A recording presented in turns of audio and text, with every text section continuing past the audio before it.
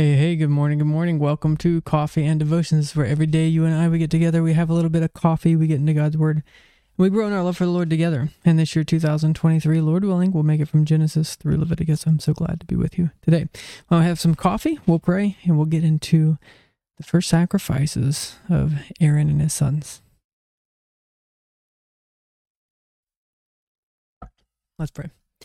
Father, we thank you so much for this day. We thank you for your word. We thank you for the ways in which you are working in our lives. And we pray for your Spirit this morning, that you might impress the words of this onto our hearts, that we would know what it means and how it applies to us today. In Jesus' name, amen. Well, I just misspoke. It's not actually Aaron and his sons. This is just Aaron. Right? We're going to find his sons tomorrow. But today, we're at Leviticus chapter 9. Leviticus chapter 9. Remember yesterday in chapter 8, there was a whole consecration ceremony where Aaron and his sons were ordained. And then there is a 7-day ordination process. And then they're to stay in the tabernacle. And the very first thing that happens, sacrifice. Let's go ahead and read. It came to pass on the 8th day that Moses called Aaron and his sons and the elders of Israel, and said to Aaron, "Take for yourself a young bull as a sin offering, and a ram as a burnt offering without blemish, and offer them before the Lord." Now that's interesting, isn't it? Aaron and his sons have been away from people for 7 days, and the first thing they got to do is make a sin offering. You can go into a monastery and be alone all you want, or be in a little cloister with your own little group, but guess what? You're still going to sin. The problem is you bring yourself with you, which means you bring your own sins.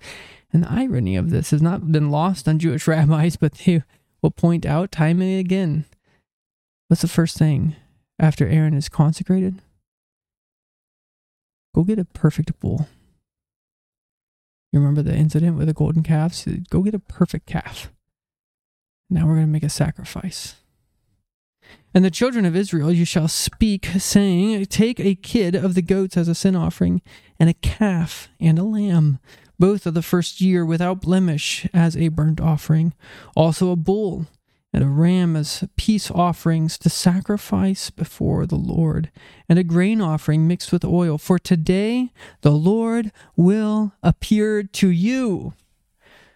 Moses had to do these sacrifices before to consecrate, to ordain Aaron and his sons. But how do they know that this is actually what God wants? Well, Moses said, "This is what God commanded me," but did God actually do it? How do they know? Moses says, God's going to appear. He's going to show up today. You just wait, Aaron. So they brought what Moses commanded before the tabernacle of meeting, and all the congregation drew near and stood before the Lord. Then Moses said, "This is the thing which the Lord commanded you to do, and the glory of the Lord will appear to you." And Moses said to Aaron, "Go to the altar, offer your sin offering and your burnt offering, and make atonement for yourself and for the people. Offer the offering of the people and make atonement for them as the Lord commanded." So this is Moses saying, all right, hey brother, it's your turn now. Go do your duty. Go make atonement. Go do the sacrifices. You saw how I did it. You've heard how God commanded me. Now it's your turn. Now you go do it. Aaron therefore went to the altar and killed the calf of the sin offering, which was for himself. Then the sons of Aaron brought the blood to him, and he dipped his finger in the blood and put it on the horns of the altar, and poured the blood at the base of the altar. But the kidneys, the fat, and the fatty lobe from the liver of the sin offering he burned on the altar, as the Lord had commanded. The flesh and the hide he burned with fire outside the camp. Then he killed the burnt offering, and Aaron's sons presented to him the blood which he sprinkled all around the altar. Then they presented the burnt offering to him, with its pieces and head, and he burned them on the altar. And he washed the entrails and the legs, and burned them with the burnt offering on the altar. Then he brought the people's offering, and took the goat, which was the sin offering for the people, and killed it and offered it for sin, like the first one. And he brought the burnt offering and offered it according to the prescribed manner. Then he brought the grain offering, took a handful of it, and burned it on the altar beside the burnt sacrifice of the morning. He also killed the bull and the ram as sacrifices of peace offerings, which were for the people. And Aaron's sons presented to him the blood, which he sprinkled all around on the altar, and the fat from the bull and the ram, the fatty tail, what covers the entrails and the kidneys, and the fatty lobe attached to the liver. And they put the fat on the breasts. Then he burned the fat on the altar. But the breasts and the right thigh Aaron waved as a wave offering before the Lord, as Moses had commanded. Remember those different sacrifices that we read in chapter 1 through 7? Aaron's going through and doing these different sacrifices. We've had a grain offering, we've had a peace offering, we've had a burnt offering, we've had a sin offering. He's going through and doing these different sacrifices as God had commanded Moses. He's doing it. It's beautiful and it's marvelous.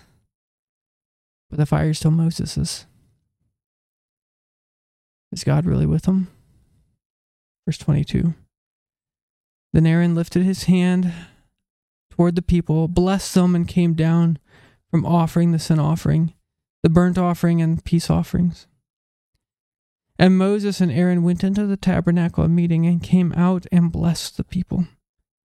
Then the glory of the Lord appeared to all the people, and fire came out from before the Lord and consumed the burnt offering and the fat on the altar. When all the people saw it, they shouted and fell on their faces. God showed up.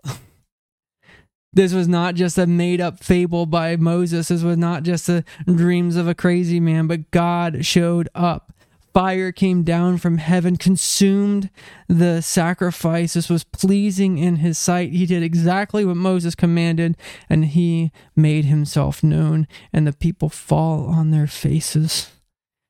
They see God's holiness. They understand the gravity of his person. They perceive his glory.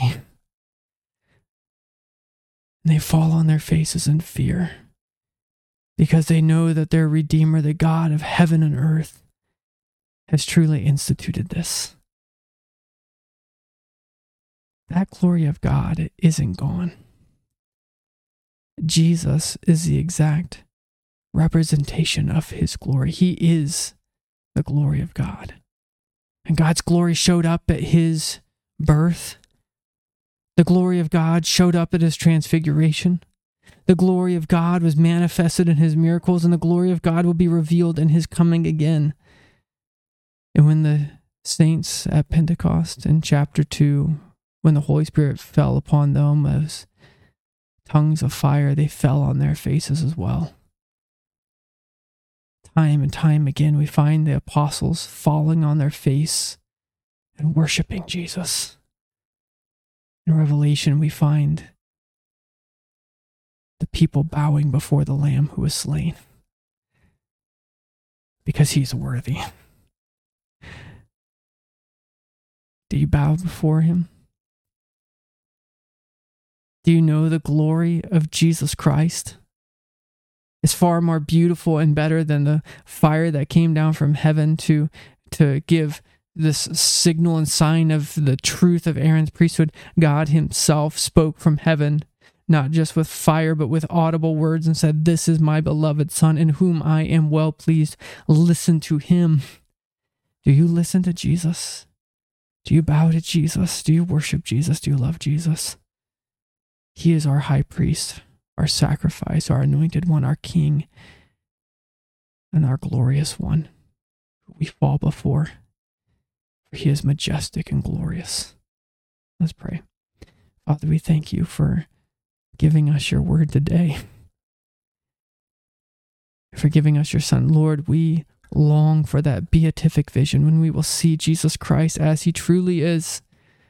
We pray that even in this life we might have a glimpse of your glory. In Jesus' name, amen.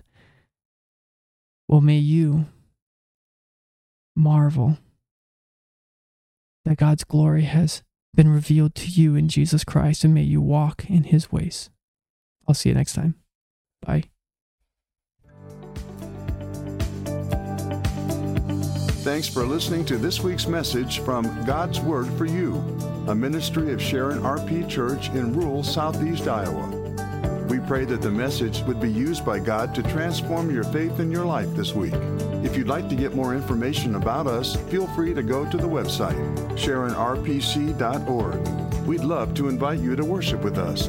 Our worship time is 10 a.m. every Sunday at 25204 160th Avenue, Morning Sun, Iowa, 52640. May God richly bless you this week.